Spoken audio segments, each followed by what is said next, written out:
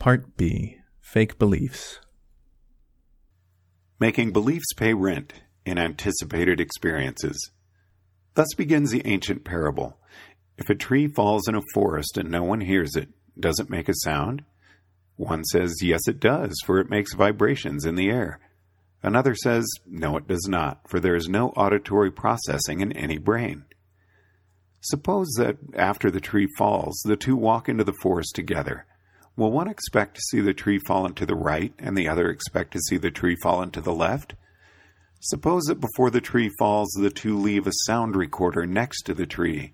Would one, playing back the recorder, expect to hear something different from the other? Suppose they attach an electroencephalograph to any brain in the world. Would one expect to see a different trace than the other? Though the two argue, one saying no and the other saying yes, they do not anticipate any different experiences. The two think they have different models of the world, but they have no difference with respect to what they expect will happen to them.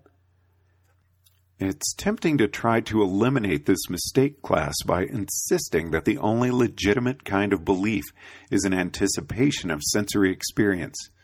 But the world does, in fact, contain much that is not sensed directly. We don't see the atoms underlying the brick, but the atoms are, in fact, there. There is a floor beneath your feet, but you don't experience the floor directly. You see the light reflected from the floor, or rather, you see what your retina and visual cortex have processed of that light. To infer the floor from seeing the floor is to step back into the unseen causes of experience. It may seem like a very short and direct step, but it is still a step. You stand on top of a tall building next to a grandfather clock with an hour, minute, and ticking second hand. In your hand is a bowling ball, and you drop it off the roof. On which tick of the clock will you hear the crash of the bowling ball hitting the ground? To answer precisely, you must use beliefs like Earth's gravity is 9.8 meters per second, and this building is around 120 meters tall. These beliefs are not wordless anticipations of a sensory experience. They are verbalish, propositional. It probably does not exaggerate much to describe these two beliefs as sentences made out of words. But these two beliefs have an inferential consequence that is a direct sensory anticipation. If the clock's second hand is on the 12 numeral when you drop the ball, you anticipate seeing it on the 1 numeral when you hear the crash 5 seconds later. To anticipate sensory experiences as precisely as possible, we must process beliefs that are not anticipations of sensory experience.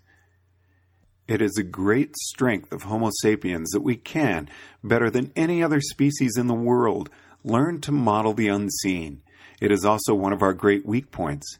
Humans often believe in things that are not only unseen, but unreal. The same brain that builds a network of inferred causes behind sensory experience can also build a network of causes that is not connected to sensory experience, or poorly connected. Alchemists believed that phlogiston caused fire. We could oversimplify their minds by drawing a little node labeled phlogiston and an arrow from this node to their sensory experience of a crackling campfire. But this belief yielded no advanced predictions. The link from phlogiston to experience was always configured after the experience, rather than constraining the experience in advance. Or suppose your postmodern English professor teaches you that the famous writer Wolke Wilkinson is actually a post-utopian. What does this mean you should expect from his books? Nothing. The belief, if you can call it that, doesn't connect to sensory experience at all.